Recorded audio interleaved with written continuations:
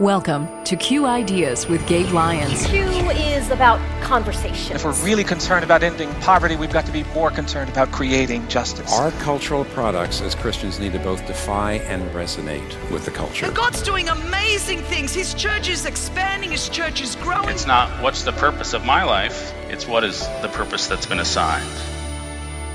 Stay curious. Think well. Advance good. This is Q.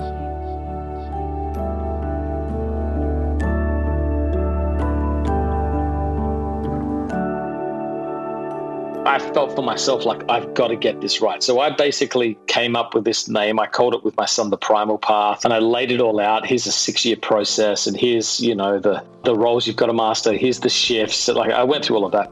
And one morning I'm sitting with my son, maybe he's 14 or so, and behind me on a big chalkboard, I've written it out so he can see a visual map of what we're going to go through the next few years. And he just asked me this probing question. He says, "Dad, when did you go through the primal path?" And I said, "Oh, I never went through it." And he said, "What do you mean? No one took you through this?" I said, "No." He said, "Well, where did it come from?" And I said, "I made this up."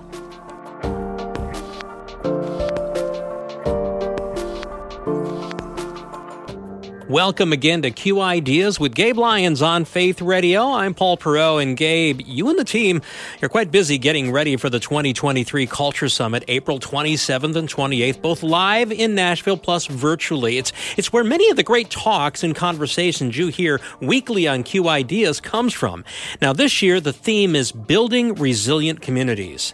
And I want to key in on that one word, Gabe, resilient. When it comes to our youth and young adults, one thing you've noted is there's a lack of strength and resilience. And we're not talking physically, but emotionally, psychologically, and spiritually.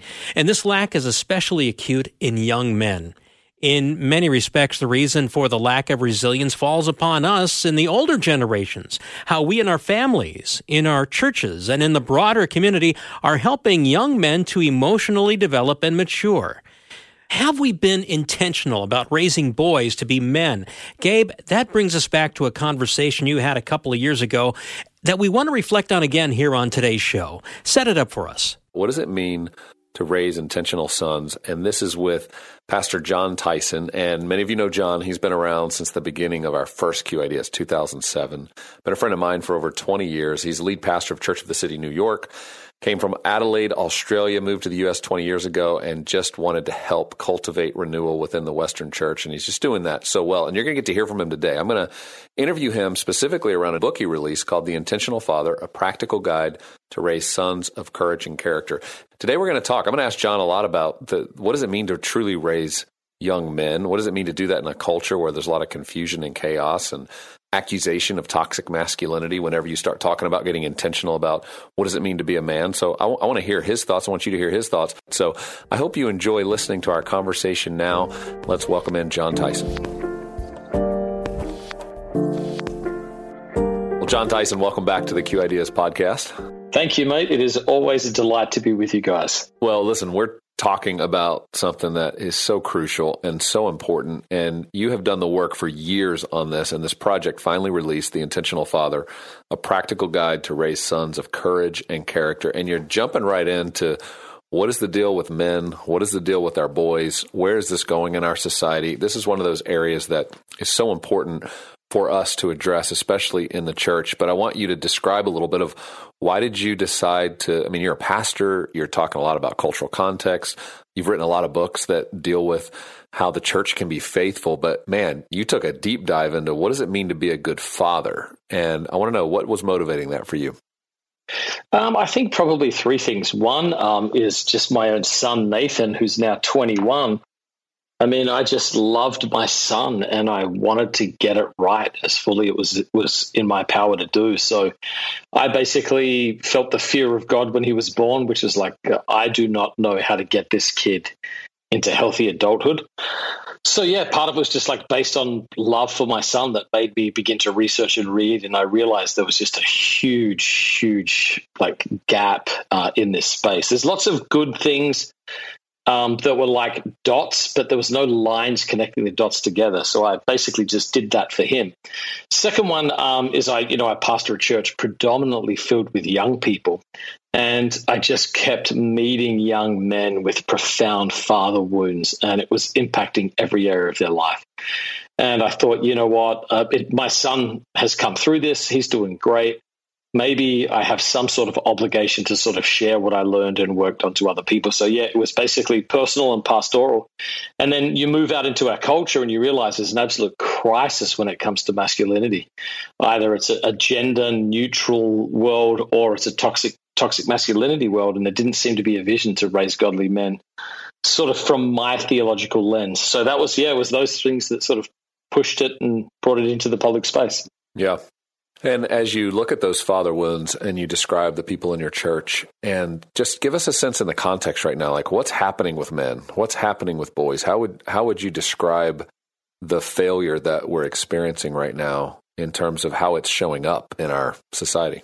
Well, for the most part, so I'll just give you an example. So I think a lot of men are deeply, deeply struggling with insecurity, anger, and sadness. And below the surface of sometimes the bravado or overcompensation, that like they feel like they didn't get what they needed along the way. They're living without a sense of being blessed, wanted, and sent into the world. And so, it either shows up in insecurity, overcompensation, workaholism, various addictions. It shows up in the way they treat women. But underneath it all, I think if I could sum it up in one word, it would be this: sadness. There's a profound sadness with young men today that they are somehow missing something that they wish they had, but is not available to them. Where do you think that comes from? I mean, why? Yeah, that's deep. I mean, obviously sadness can lead to all kinds of things: isolation, depression, violence, anger. Yeah. But what are the roots of this sadness that they just missed? They're seeing other men have something they don't have, or do you think it's just part of our image of God identity as human beings that they just sense something's missing that their fathers didn't give them? Yeah, I think it's probably all of those things. On a sociological level, they did research that came out of New York University asking the question, when did helicopter parenting start? And they said it started around 1990. And the interesting thing about that is they found that within one generation, rates of anxiety and depression increased by 80% in one generation. Wow. And it's like, what happened with parents? Parents failed to do something. And the result of it was an 80% increase in anxiety and depression. I mean, that basically is one generation's radical change. Yeah. So James Hollis, who's a Jungian psychologist, he basically says all human societies have had a 6-step process for initiating young people into adulthood: separation from childhood, death of naivete, impartation of the tribe's religion, story, and required roles to participate in society, a great ordeal where what they learned was tested in the real world, a blessing and welcoming back after they've accomplished something, and then reintegration into the society to serve it as a whole. So you think about who's offering that sort of 6-step process in our world today. At best, it is a patchwork of mentors, and it is little scraps of wisdom and information. And so I think a lot of folks feel chronologically like they're adults. They have the responsibilities of adulthood, but internally, I think they definitely feel like they're adolescents still looking for leadership in many cases. Well, your book, The Intentional Father, I mean, it's a beautiful book, number one. Love how it's bound. Just love, the gold. Glad to hear that. D-Boss. I mean, it's beautiful. And David Kinnaman wrote the foreword, good friend of ours, with a lot of details in here from Barna Research and the data to just help dads. But if you're a dad like me, I have a 20-year-old son, 18-year-old son. You find yourself at that point in life, at the end of that teenage run, going off to college. You're kind of like, this is what it is. Like, this is what I did. I'm seeing the fruit of it. And there's some things you regret. You wish you would have done better. And there's some things that you're proud of. And I think for a lot of dads out there listening to this, you wrote this book to help them really capture this moment between the ages of 12 and like 18? Is that where you would say the range of this is? Yeah, I would think so. I mean, there's something happening psychologically and physically around that age when a young man begins to hit puberty. They're dealing with all these like confusing inbursts of energy that and it's shifting the way they perceive things. So they've got physical strength, testosterone's coming into their body. They're dealing with erotic energy. Like, what do I really think about the opposite sex? They're getting a sense of wanting to test themselves against their peer, measure their strength. They're insecure. Like, do they have what it takes? A lot of comparison happens in that sort of space. And so, yeah, I'm basically wanting to say, hey, history's recognized people at that age need a guide or they will self-initiate. Yeah. And so I basically tried to come up with that. And here's my goal. Almost every dad I've ever talked to says, I want to get this right. And then they say, I know I should do something. And all I wanted to do was like, hey, here's a plan. You can adopt it as you want, but I can give you a comprehensive pathway from adolescence into adulthood so that you're not starting at zero. Like that, this is what I basically did was read all the great wisdom tradition on male formation and then put it together in a logical sequential path. And so I view this as a baseline which people can innovate out of. But if you're a great dad, you may not need this. If you're like, no, I've totally got this, that's fine. I've met very few dads like that. But if you're like, I want to do it right, but I don't know how to do it, I'm like, I genuinely believe this book will spur your imagination, build resolve in your heart, and give you a phenomenal starting point. And why this is so important is it's not only that they desire to do it right, they maybe have never had it modeled for them. And so as fathers, you're going to model it. And you did model it. You and your son went through this whole journey where you live this out. This isn't just a bunch of platitudes and ideas and thoughts. I mean, you practice this and you give people incredibly practical, specific ways to raise their son, and these moments, ceremonies, and these marked moments that are critical in a journey that a child goes on to start to take on manhood and take it on with character.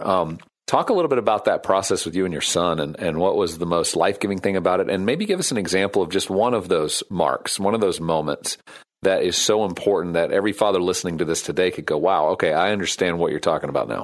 Well, I mean, I had a very, very kind father, a godly man, but he grew up he spent his formative years in a boarding school in India. And his father, my grandfather, just wasn't around. My grandfather was not a good father. And so my dad didn't have the tools he needed to raise someone, sort of as idiosyncratic and complex as me. So he did his best, but he still missed, I think, large chunks of it.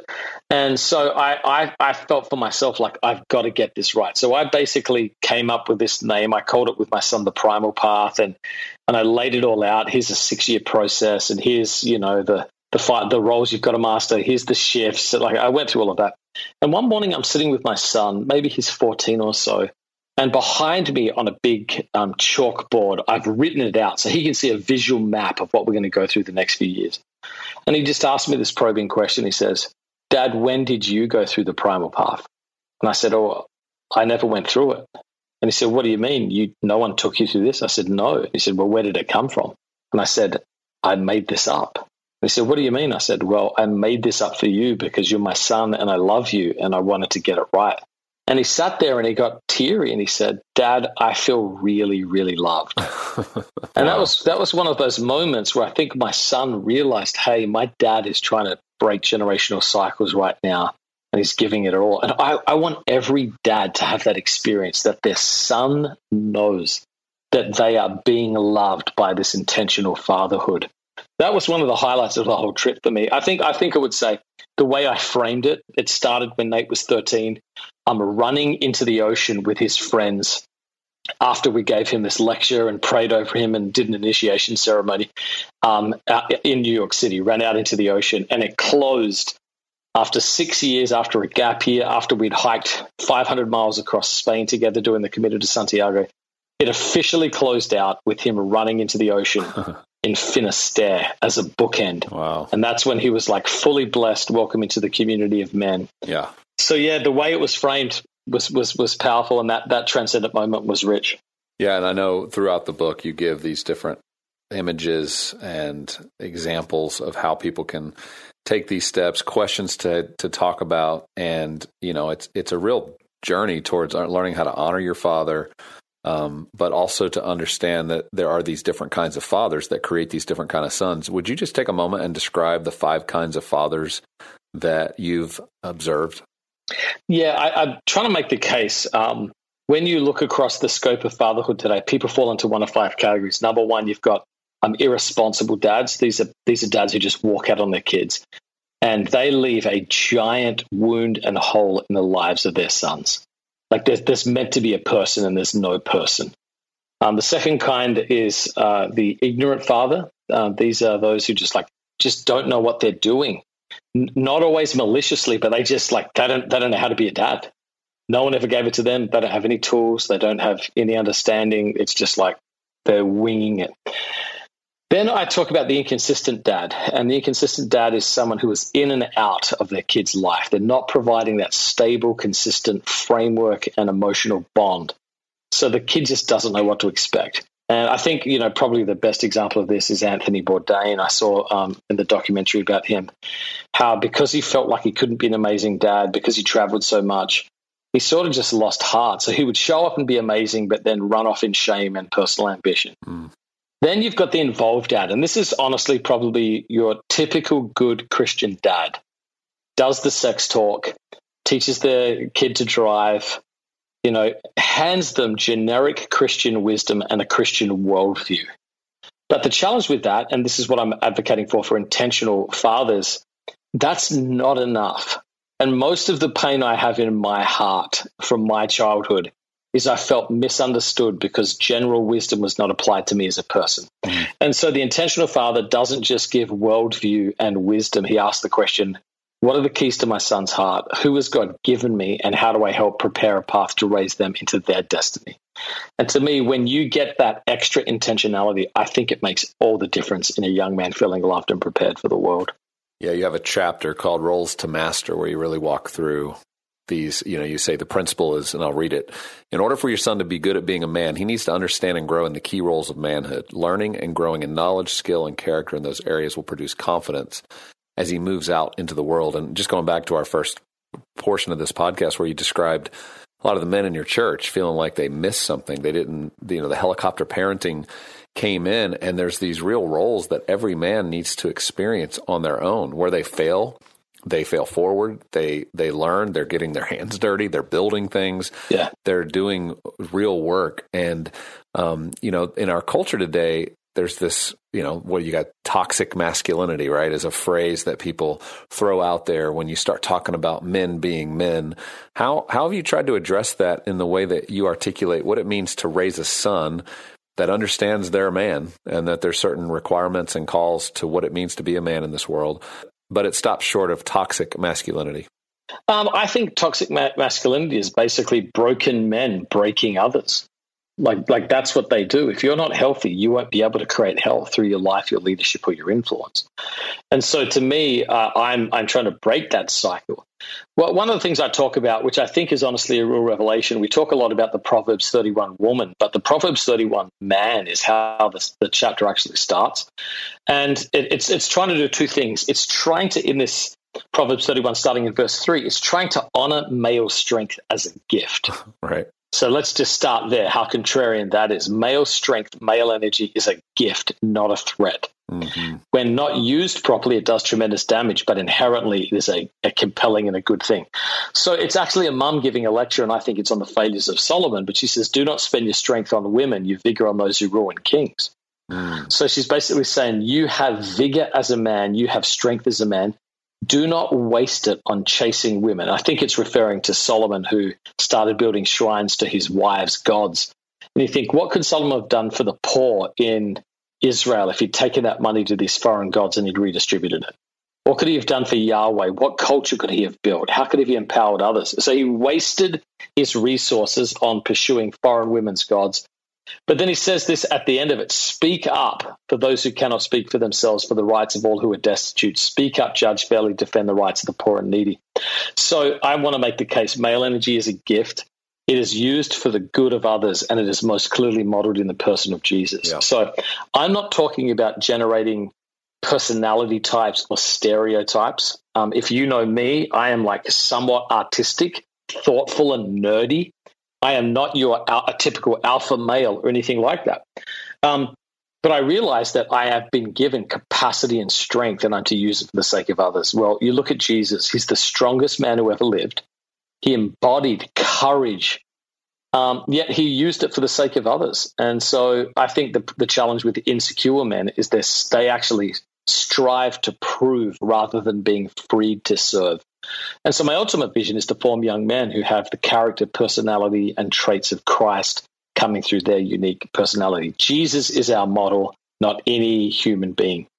Well, it's interesting in Luke 2, I was just reading this yesterday, where it describes that Jesus grew in strength and spirit. Like strength of spirit was a growth thing for him up to the age of 12. And clearly we're talking about Christ. So God had him on a journey of intentionally fathering him to be the Son of God. Yes. But how do you cultivate that? Because I look at the world we're in today, and the ability for our children to discern right from wrong, good from evil, and to have really clear understanding of conviction and how that plays out in a culture that might have very opposite views of how they're being raised, or there's content put in front of them, information put in front of them, propaganda put in front of them, that their ability to discern and the spirit to be alive in their heart and their actions and the way that they're thinking and living and talking is critical. How do you address that in the Intentional Father plan? Well, so I want to start just by saying this. You have to have a plan and you have to be intentional. I know that just sounds so obvious, but you are not going to be able to compete with the formation that young people are getting in the world today with a peppy youth group talk and a 40-minute sermon. You have lost if that is the fulcrum that you were relying on to form your kids. It requires way more intentionality, and it requires knowing what are the unique challenges and pressures they face at this stage of their development. And so I try and acknowledge what I think those specific things are and give a plan to address those. And I think the other thing I would say is a lot of times, well, some of the feedback I've gotten in the book is like, this is really intense. Like you did this with your son for 6 years. Here's my response. Your son's going to be in your house for 6 years. Is your plan to invest in him for 2 years and then just let him do whatever he wants for 4? So to me, it's like, no, you've got to play the long game. You've got to settle in. You've got to have a plan for the formation. And, you've got to address this sort of stuff head on. I want to shift a little bit to those who have the opportunity to influence a teenager's life, a teenage boy's life that maybe isn't their father. Maybe they're living in a home that's a single-parent home. The father's not that available, but they're part of other ministries. Maybe they're in youth group and they're around other people. How can men do something to supplement here when we're around teenagers, when we're around people that maybe we're not able to invest at this deep of a level, but we could maybe play just some small part? Like, where would that start? How would we be intentional friends to our teenage sons and boys that are around our world, our church, our youth groups, our families? How can we be intentional just to intersect with their life in those ways? Well, number one, you've got to have a vision for male community. I think it's sad that a lot of men's ministries are dismissed and mocked as sort of ineffective cliches. The majority of injustice happens in the world through ill-formed men. And I think we could change a generation by the way that we basically parented young men. I'm not saying women aren't important. Obviously, I believe women are central and essential, but there's a lot of roots of brokenness in our culture connected to men. So I think the ideal situation is that there is a valued, recognized community of men, and there's basically a web of formation that happens around them. So they have peers their age that they're connected to going through a similar journey. They've got something happening in the home that's reinforcing those values and that vision.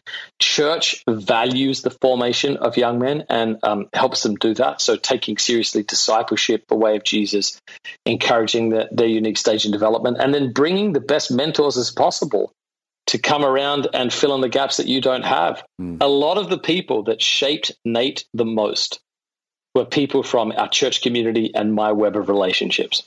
So I'm advocating for almost like a council of men. I'm advocating for a community of men working together in webs to do this. And that takes a lot of the pressure off. Look, there's one thing that a son needs from his dad that no one else on earth can give, and that is his father's blessing. But outside of that, feeling loved, cared for, supported, believed in, and encouraged, that's what you need other mentors to do. So I would say, hey, if you're a stepdad, you're a single mom, rally and raise a tribe around your son.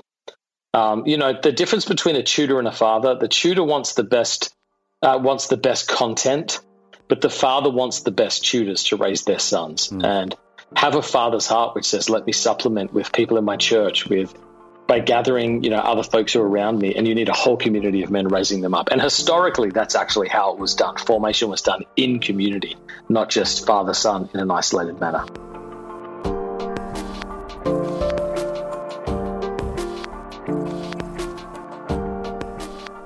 Well, again, this is Q Ideas with Gabe Lyons, and that was Gabe's conversation with Pastor Jon Tyson from Church of the City, New York, and author of The Intentional Father. And Gabe, I wish I had this in his online resource, The Primal Path, like 20 years ago. I can see where it might have made a difference in raising my sons back when. I didn't get to mention this when I was talking to John, but his daughter graduated high school and now is in college. And he took her on a similar journey, but different. It was very much about what does it mean to raise a daughter. And I know that he is thinking about what would it look like to start to share that story as well from a father's heart. But this is a man who's lived this out so faithfully, and somebody that I believe we can all trust with such an important, delicate, but important conversation. Well, I hope that book comes out soon.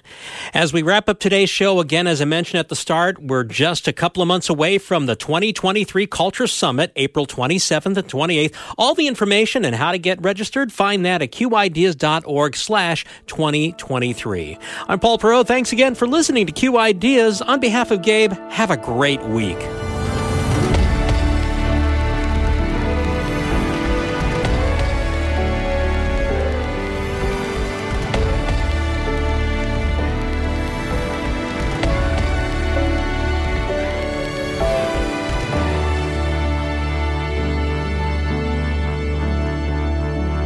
This show is made possible in partnership with Faith Radio and Northwestern Media.